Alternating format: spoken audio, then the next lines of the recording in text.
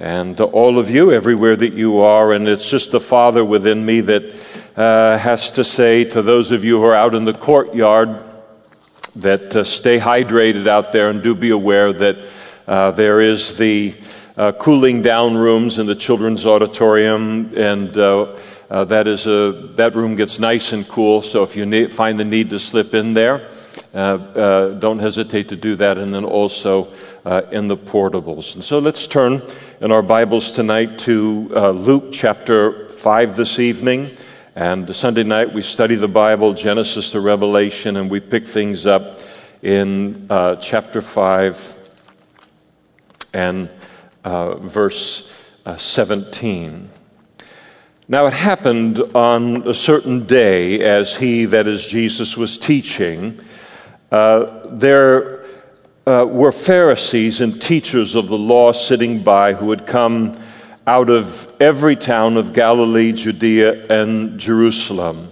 And the power of the Lord was present to heal them. And so Jesus is teaching in a home, and we know from the other Gospels that the crowd is so great that nobody can fit into the house. It's absolutely jammed. Everywhere there are windows. It's I don't know how many deep, with people hungry to listen to Jesus. The Jewish religious leaders have come from north and south in Israel to come and to hear him. Unfortunately, to try and find fault with him and his teaching, to find an excuse for rejecting his claims as Messiah and the Son of God. That will be a fruitless chase of theirs all the way through his death, burial, his resurrection, his ascension, and even into this day. And but this extraordinary, beautiful power,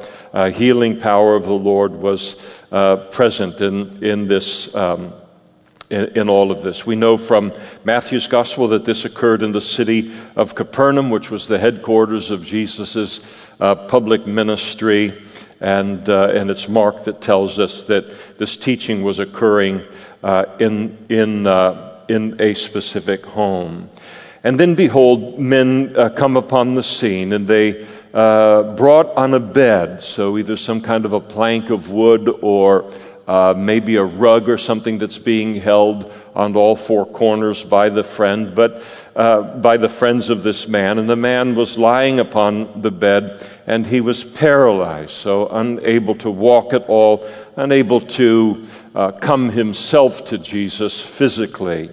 And so they brought the man who was paralyzed, whom they sought to bring in and to lay before Jesus. And so here's this beautiful faith of these friends, and I think it speaks something very encouraging to us. And we have friends in our life, and many of them are Christians, perhaps most of them are Christians the longer we walk, but we know and have many people in our lives that are not yet Christians. And here they have the confidence, they realize that this man's situation is absolutely hopeless, and that only Jesus can fix this, heal this issue in his life. And the beautiful picture of the fact that if we will bring our friends to Jesus, bring them into contact with him by sharing the gospel or speaking of something to them, then Jesus will always be faithful to take that the rest of the way. And it's not our responsibility to do God's job in people's lives, but to simply be concerned, to look at them. And most often, very often, the widest door that is opened up to us to share the gospel with people, or maybe we've already done that many times in their lives, but a chance to do it once more is when something happens in their life that is a situation that is completely hopeless without the intervention of God. And that is the kind of situation that they see here, and again to speak to them about the Lord, and the Lord will then take it the rest of the way. There's one of my neighbors. He's not yet saved, and I've shared the gospel with him, and then got a chance to talk with him yesterday. And he's got a tumor now on his brain, and his spleen is swollen, and all these things, and they're still trying to figure out everything that is going on. And even though I shared with him before, here was an opportunity to once again introduce Jesus into the conversation out of a love for him, knowing that if he will come to the Lord is able to do in what he alone can do in a hopeless situation. And so they bring their friend to him, and without a doubt, as his paralysis is mentioned here, with the hopes that he would be healed of that paralysis. And so they bring him to the house, absolutely crowded. As Mark's gospel tells us, no hope of even one of them squeezing into the house, let alone four of them holding a friend on a bed. And so when they couldn't find how they might bring him into the room because of the crowd, they went up on the housetop and they let down his bed through the tiling in the midst before Jesus. And so they go up on whoever's house this was, and they begin to remove tile. And that's quite a distraction to any Bible study that anyone would be teaching, Jesus as well. And you look, and all of a sudden tile is being removed, and you wonder, what is happening here? And somebody had a good sense of distance, because they figured out how to lower him, just where they might lower him on the roof, so that he would land right in front of Jesus as he was teaching in this crowded room. And so they removed the tile, and then they lowered their friend down before Jesus. And when Jesus saw their faith, and the faith of the friends, he said then to the man, "Man, your sins are forgiven you." I'll never forget the time that I heard Pastor Chuck Smith teach on this so many, many years ago. And he made the observation. He didn't always make this observation as he taught the passage, because I've heard Pastor Chuck teach every passage every way that he taught it. And he's had such an impact upon my life. But he surmised that when Jesus pronounced the forgiveness of sins upon the friend, that they were thinking, and Pastor Chuck used the words, he said, "No, Lord, not the sin bit, the healing," and that may very well, most likely was exactly what they had done. They had come to get healing related to their friend.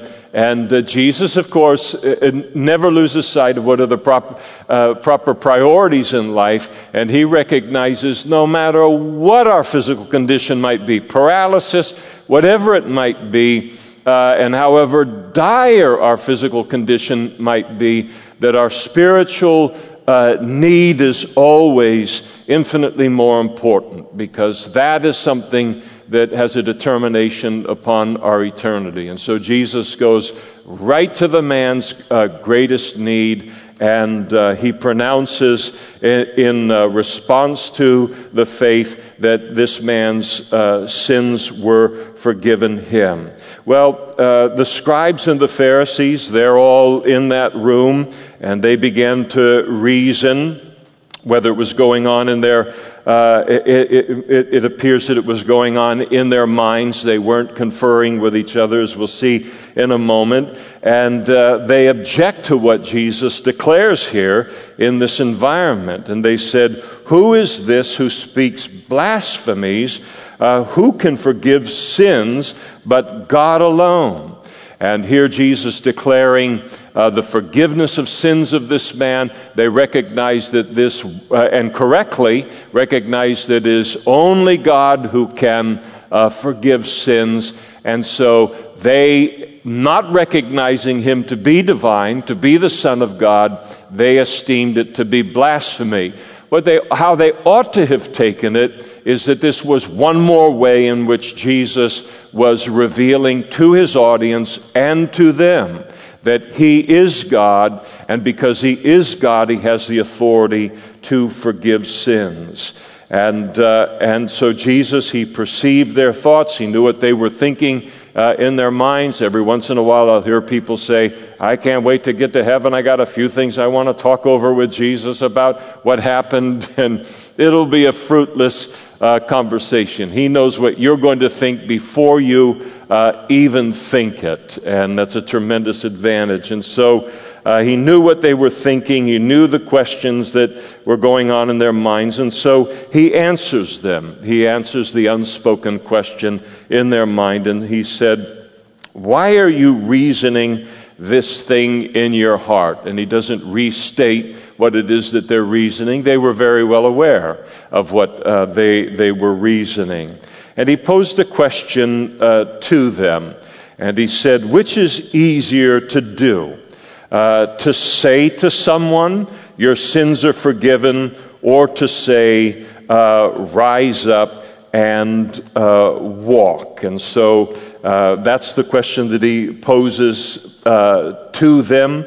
And of course, the obvious answer is that if you're a mere man, a mere woman like we are, the easier thing to say is to say, your sins are forgiven. And because for me to say to somebody, your sins are forgiven, there's no demonstrable, measurable, physical way of determining whether that really happened. And so but if a mere man says to someone like this, arise, take up your bed and walk, then it would be immediately obvious whether that person has the power and the authority to do that. You notice that Jesus, he didn't wait for them to answer his question at all, but he goes on. And he says to the paralytic, he says to the audience, but that you may know that the Son of Man has power on the earth to forgive sins. He said to the man who was paralyzed, I say to you, take up your bed and go to your house. And immediately he rose up before them, took up what he had been laying on, and departed to his own house, and absolutely glorifying God. And so Jesus here demonstrates his authority to forgive sins, and he demonstrates it with a miracle that nobody could question at all. And so what an exciting day for that audience, what an exciting day for that man. The reaction of the crowd is given to us. They were all amazed, and they glorified God, and they were filled with fear. That is the fear, the reverence of God, saying, we have seen strange things today. And so they rejoiced in Jesus' power to heal and his authority to forgive sins. And so it's good for us to be reminded that the greatest gift, the greatest miracle that a person can ever experience in life is the forgiveness of sins. Everything else pales in comparison to that. And every Christian has experienced that miracle within our lives, and God gives the evidence of Jesus gives the evidence of his authority to forgive sins by then producing, as he did with this paralyzed man, a changed life. And so tonight here we sit, and for us as Christians, our forgiveness is something that we live with. It's a reality within our lives. We're strong in it. And some of us have walked with the Lord for months. Some of us have walked with the Lord for decades and decades. And it just becomes a part of our identity. It's something that we work from. It's an assurance that we work from. And it is good to just stop and think tonight, right here, under the beauty of this passage, and to just marvel and thank God, thank Jesus once again for the forgiveness of sins, and then the changed life that he's produced in each of us as an evidence of that forgiveness of sins. We're so rich, and we have so many things to be thankful for, and sometimes it's just important to stop and remind ourselves of these blessings that are our portion all day, every day. And then after these things, Jesus went out and he saw a tax collector named Levi sitting at the tax table. And he said to Levi, "Follow me."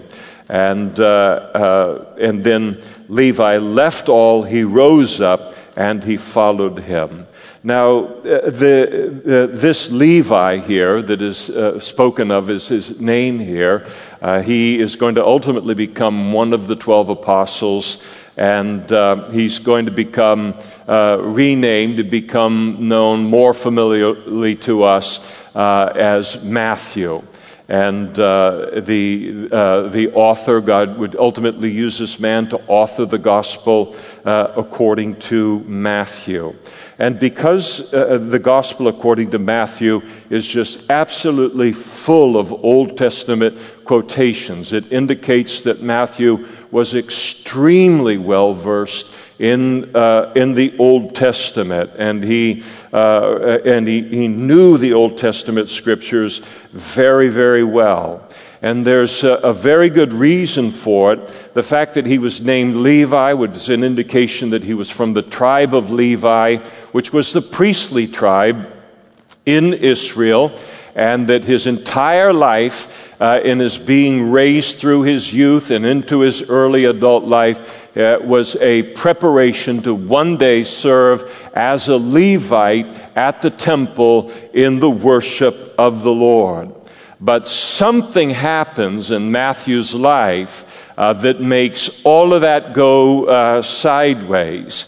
And it has been speculated, and I think it's a very, very sanctified speculation related to that it isn't unlikely that Matthew, as he finishes all of his training and he comes then to Jerusalem to begin what would be, in his mind, a lifetime of service there at the temple, that when he came into contact with a tender heart for God, comes into contact with all of the hypocrisy, all of the greed, all of the covetousness, the fact that Judaism had been hijacked under the Sadducees and the Pharisees into becoming a hypocritical money-making machine.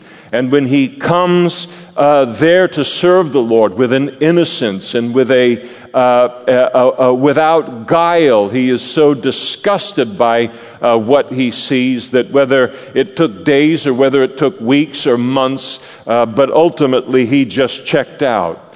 And almost as if he thought, listen, if this life is all about power and about hypocrisy and making money and stealing money, then I'm not going to be a hypocrite about it. I'm not going to hide behind religion to do it. I'm going to go out and I'm going to be an out-and-out materialist.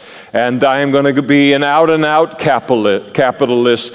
And I am going to be an honest thief. I will be a tax collector, and I won't hide the fact that I'm a thief the way that the religious leaders were hiding all of that. I'm going to do it all openly as a tax collector. And I think that he was just sickened by what he would see.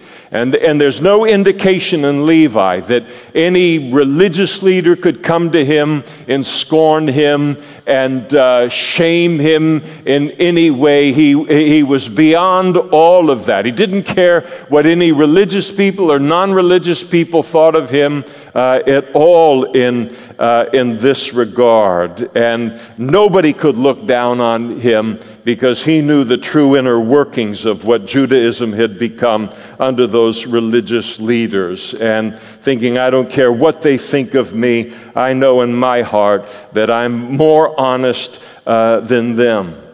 And then one day, here's Levi up in the north, very far. He's gotten very far away from Jerusalem. He goes up into the Galilee region. He becomes a tax collector.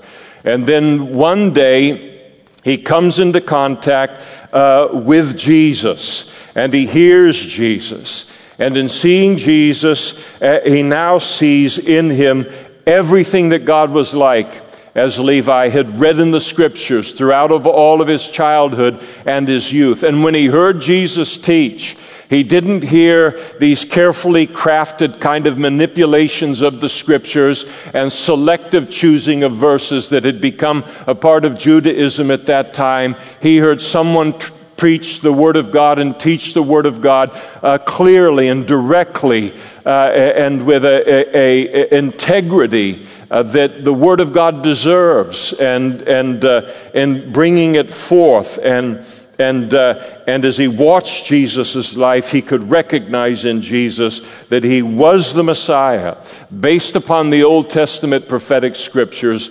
concerning Messiah and the scriptures that he knew so well. And what Jesus did with Matthew and with Levi is what he has done to so many people through the years. He knocks out from under Levi every excuse for becoming a disciple of Jesus. And one of the greatest excuses that people will have for rejecting Christianity, rejecting Jesus Christ, rejecting assembling with God's people is awful, terrible, carnal, ugly corruption and hypocrisy and covetousness within some kind of a religious institution that claims to represent God, and they say, I don't want anything to do with it. And then ultimately, God never gives up. Jesus never gives up on such a person. Ultimately, Jesus comes to that person and says, you follow me. He doesn't say follow me and what the religion of what the Sadducees and the Pharisees had put together. He said, you follow me. And one of my favorite descriptions of Jesus in this regard is found in the book of Revelation, where he is described as the singular, the faithful and true witness. And the idea is that he alone is the faithful and true witness of God. And that's who we have to make our decision concerning. Becoming a Christian, becoming his disciple is not how poorly or well he's been represented by others, but to look at his life in the light of the Scriptures and then come to your conclusion related to him on the basis of that. And Jesus knows that if anybody is willing to do that, that they will become his disciple. Well, Matthew or Levi here is so excited about all of this that he gave Jesus a great feast in his own house. And there was a great number of tax collectors and others who sat down with them. So again, as we've seen earlier, the tax collectors were so despised by Jews in general, and certainly by the religious establishment, because they were collecting taxes for Rome, and they were collecting taxes from the Jewish people, and the Jewish people considered Rome to be an occupying force, to be repressors. And so these people, about the only company that they had were fellow tax collectors, but Levi, he invites all of them to a come and meet Jesus, come and meet who I'm leaving all of this to now follow banquet. And so they came, and their scribes and the Pharisees, as they were present in some regard, they complained against his disciples, as the disciples were present as well, and they said, why do you eat and drink with tax collectors and sinners? It's interesting that they don't go to Jesus himself, and this is crafty on their part. This kind of person rarely does.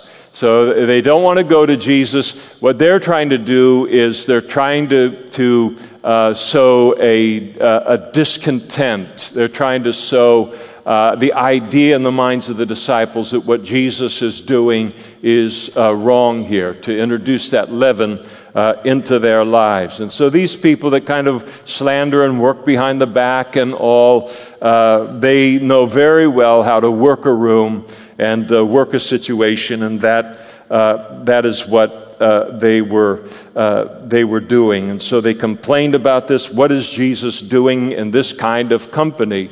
And for the scribes and for the Pharisees and for the religious person, they would look at it, and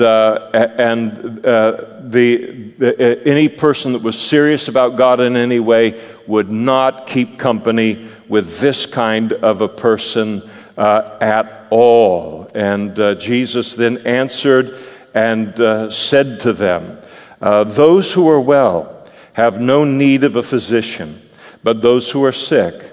I have not come to call the righteous. There are no righteous, but sinners to repentance. And so Jesus responded to their protest, and he let them know, I'm not here for the feast supremely.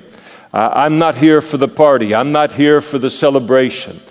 I am here because Levi has invited me, and I am here to be an influence for God, an influence for the kingdom of God in the midst of these people and everyone that is at this particular feast, and for them to be able to see me up close and to see how different my life is, and for sure for Jesus to then speak to them what he was speaking in his ministry at that time, the necessity of being saved, that God is willing to save anyone, even tax collectors, and how to be saved and repent and put their faith in Christ. And so Jesus here, that's his reason for being there. So when people can come to a Christian like you and I and say, what are you doing in this environment or in that environment? Now, we should never put ourselves in an environment where we can, that we're not ready for and could fall into sin, or an environment that is just absolutely pure evil that is a danger to us. So we're not talking about that kind of situation. We're talking about going to a feast, accepting an invitation by someone in order that we could come and be an influence for God in the midst of that barbecue or that feast or that family gathering or Thanksgiving dinner or whatever it might be.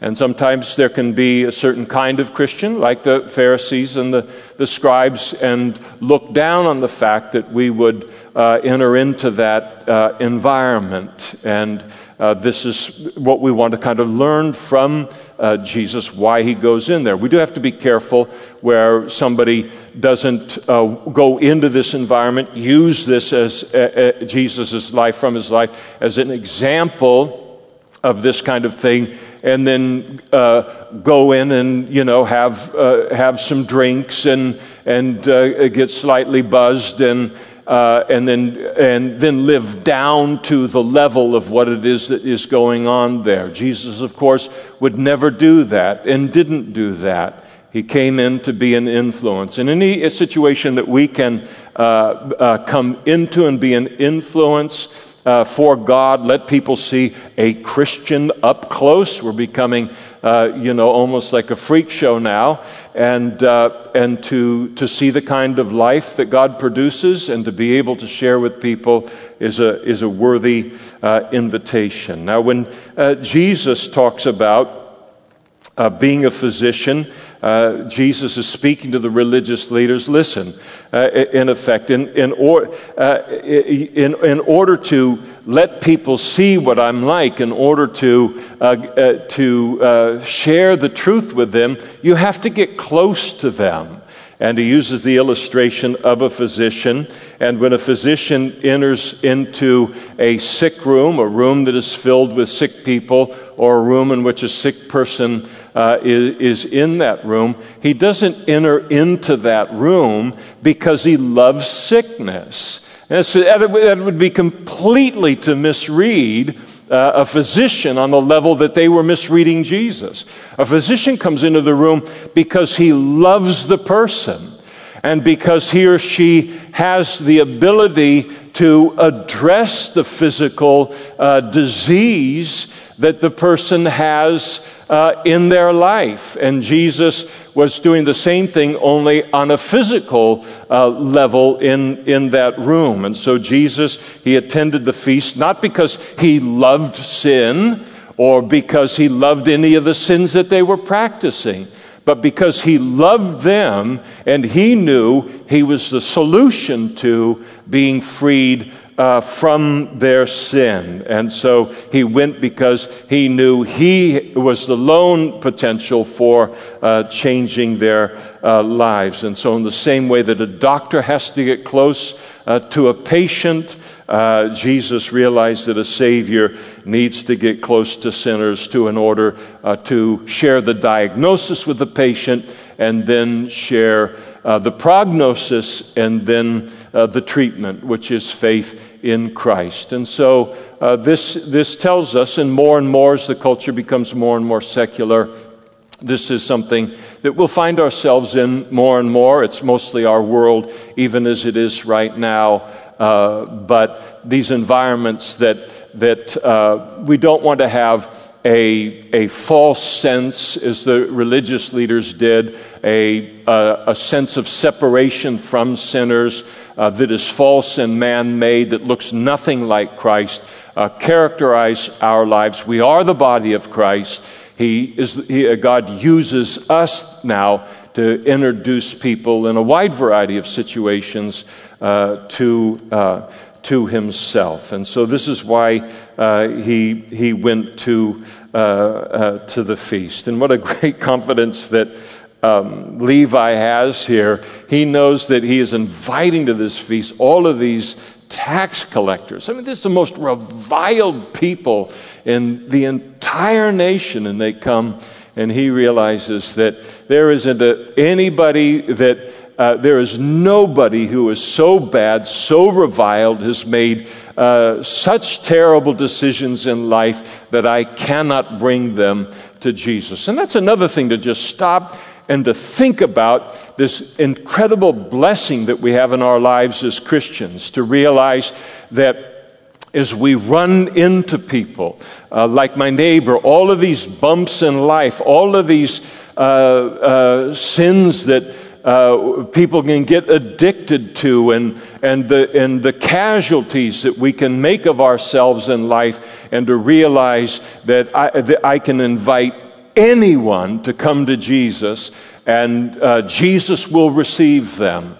And that's really a tremendous confidence that we have in our life, and it is only because Jesus is the way that he actually is, we see him in the Scriptures, that allows us to have that kind of confidence. And then in verse 33, they said to him, the religious leaders, why do the disciples of John fast often and make prayers? So here we get a little insight, further insight into John the Baptist. He was not only a baptizer, but he also had disciples, and he trained people. He was the last of the Old Testament prophets, so he trained them under that covenant, and trained them in the necessity of repentance and waiting for the coming of Messiah and so forth. But he also taught his disciples, as we see, how to pray, and then also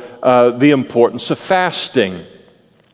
And so that was something that was a part of his discipleship, of his disciples. And likewise, those of the Pharisees, but yours eat and drink. Now the Pharisees taught all of their disciples to fast, and in fact, there were 2 days of the week in the regular weekly, week in and week out of the Pharisaical religious activity calendar, in which were 2 days that were given to fasting in some regard. And so it wasn't a matter of whether you were fasting associated with any kind of a reality in life, or that God had directed you to fast, or you were fasting related to a situation. They had just ritualized it. It was just something now that you did as a ritual to prove that you were serious about God. And so they notice the disciples. They don't see any fasting going on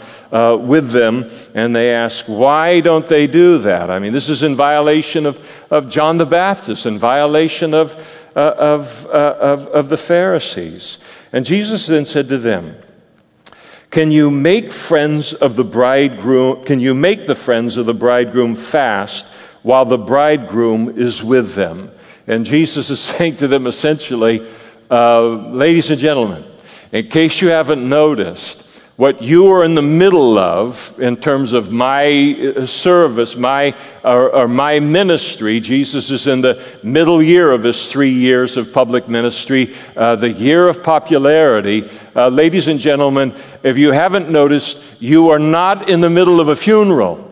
You are in the middle of a marriage. You are in the middle of a celebration. People are hearing the gospel. The lepers are being cleansed. Those that are sick are being healed. People are responding to the gospel. Anytime he opens his mouth to teach, the crowds are too big to handle any kind of setting that he's in. And so he's telling them, listen, I know you've got this thing down to a ritual that you just fast to fast, but you got to think about what you're in the middle of. You don't invite a groom doesn't invite his groomsmen to a wedding and then call on them to fast. It's not appropriate for the environment. That is a time to feast. And then Jesus said, but the days will come when the bridegroom will be taken out of the way, speaking of himself as a bridegroom, speaking of his death, that he will be taken away from them, that is the disciples, and then they will fast in those days. And so it was when Jesus was crucified, and then for those days between his death upon the cross and his resurrection, that was a time where clearly that was no longer a wedding. That was really a cause for fasting, and Jesus knew that the disciples would fast, and indeed they did. His second response to all of this is in verse 36, when he spoke a parable to them, to the Jewish religious leaders, about what his ministry is about, and that the foundation behind the question that they posed him about fasting was in essence trying to bring him back under under the law. Why aren't you doing things in line with the Old Testament law, or with the covenant, or with our traditions that we've brought into existence out of that law? And Jesus is going to communicate to them that what I am doing in providing mankind with a new covenant, a new basis of relationship with God to mankind, and the relationship with God under the Old Testament, the Old Covenant, they are completely incompatible. So if you don't understand that what I'm doing here is producing something entirely new, then you're going to come to me every single day about fasting or something because of the newness of the thing that I am doing. And so he spoke a parable to them, and he said, no one puts a piece from a new garment on an old one. And the idea is you've got a hole in an old garment, and so you cut a patch from a brand new garment or fabric to then patch the old one. Because if you do that, the new fabric will then make a tear, and also the piece that was taken out of the new does not match the old. And so you take a piece of fabric from new cloth, and in those days, of course, there were no pre-shrunk clothing or fabrics or anything like that. So if you were to take a new fabric, put it on an old piece of cloth, and then shrink them both, you'd end up with this pucker. I mean, it would shrink up, and it would make the garment even worse than the whole. And then if you were to wear it, it would create even a bigger tear within the garment. And then, of course, to patch a garment with another piece of fabric, it wouldn't match to begin with. And that's what Jesus is communicating to them here in the example of all of this, that what the old covenant was and what was accomplished there through it, and what I'm doing in establishing a new covenant in my blood, they are incompatible. They are in relationship with one another, but it is a new thing that is being birthed through Jesus in human history, and has the authority to do that as the Messiah and as the Son of God, and all of it completely in line with the Old Testament. Some of us are old enough to have lived before there were pre-shrunk fabrics. It's certainly in terms of cotton, and some of you might remember where you'd go get a pair of Levi jeans, and boy, you could ski on them. They were so stiff and so hard, and you would 501s, and you would buy them many sizes bigger than they needed to be, because they would shrink over several washings, and then they would finally fit. And in those days, it was like, for a lot of us, not for everybody, but you would buy a pair of jeans once a year, and that would last you for the year. And those jeans were up to the task, but you realized how much shrinkage could occur, and especially if you were to put something like that old fabric of Levi on a new hole in a new pre-shrunk fabrics, it would only make things worse, incompatible. And then he goes on and he declared that no one puts new wine into old wineskins, or else the new wine will burst the wineskins and be spilled, and the wineskins will be ruined. And so in those days, when they would store wine, one of the ways they stored wine was in animal skins, whether it would be goat skin or it would be sheep skin, and they would put the new wine into that skin and then seal it, and then the wine would ferment, and as it would ferment, it would stretch out the skin. The skin would then become rigid in that final form. You would drink the wine, and if you thought about putting new wine into that old wineskin, now that it's become stretched and rigid, as the new wine would ferment, it would then tear and create a bursting within the old wineskin, and you would lose both the wineskin and the new wine. Again, they would be incompatible. And the Old Testament, to encumber the new covenant with the old covenant, except to understand it as something that came to expose us as sinners, to expose our need for a Savior, to recognize Jesus as that Savior. Once it's done that job in our lives, then it has been the schoolmaster that it's important to be to us. And now we move, as we put our trust in Christ, fully into this new covenant. We're not back under the old covenant in any kind of way.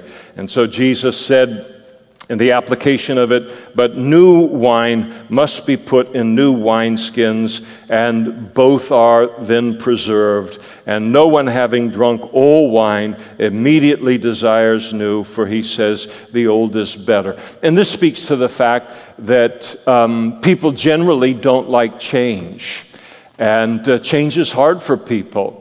So Jesus readily recognized that this new thing that I'm doing, you're not liking it, and it's hard for you here. You think the old way is better, but that's just your resistance to change. It's because all you've known is the old wine and the old wineskins, and you haven't tasted the new just yet. And so there is that tendency, and there is probably no group as a whole in the world than religious people, including Christians, who are hesitant for change. We like the old ways, and God almost has to force new ways upon us. But Jesus acknowledges the struggle that people can have with change. But the change from the Old Testament and the Old Covenant to the New Testament and the New Covenant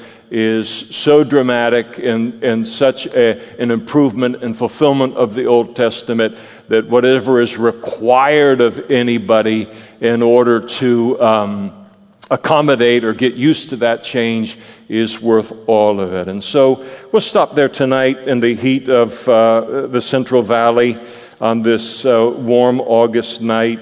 And I assume it's still warm out there in the courtyard. I was driving to church tonight, and I was driving down Pellendale, and my little temperature gauge on my car said 108, and I turned and did the loop to come back to the church, and coming in this direction on Pellendale, it was 106, and by the time I got into the church, it read 105, so I'm going to drop 3 degrees in a minute. So I don't know if all of you are putting on sweaters out there with just a plunge of the temperature, but I know that hasn't been the case. And so you say, why don't you stop, Pastor? It's hot out here. And so I will stop as I intended prior to that explanation. And we'll stand and we'll ask the worship team to come out and close us up in a worship song. And we'll see you out there shortly for some fellowship. Lord, we thank you so much for the new way that you give us to live, the new way for how to look at life, how to look at the kingdom of God, how to look at our fellow Christians, how to look and treat the world, and what kind of attitudes that we should have. And Lord, we will readily confess in our own hearts that for a lot of us, there is a strong scribe, there is a strong Sadducee, there's a strong Pharisee, and who wants things to be a certain way, resistant to change, and we encumber our relationship with you with all of our ideas or the things that are dominant within our personality. And we thank you so much for these revelations, Jesus, of your heart and your way to push back on all of that in our lives in order to keep us free, in order to make us like you, and make us a blessing, Lord, to other Christians and to the world that is all around us. Thank you for this sweet time in your word, looking at you this evening. And we thank you tonight in your name, in Jesus' name. Amen.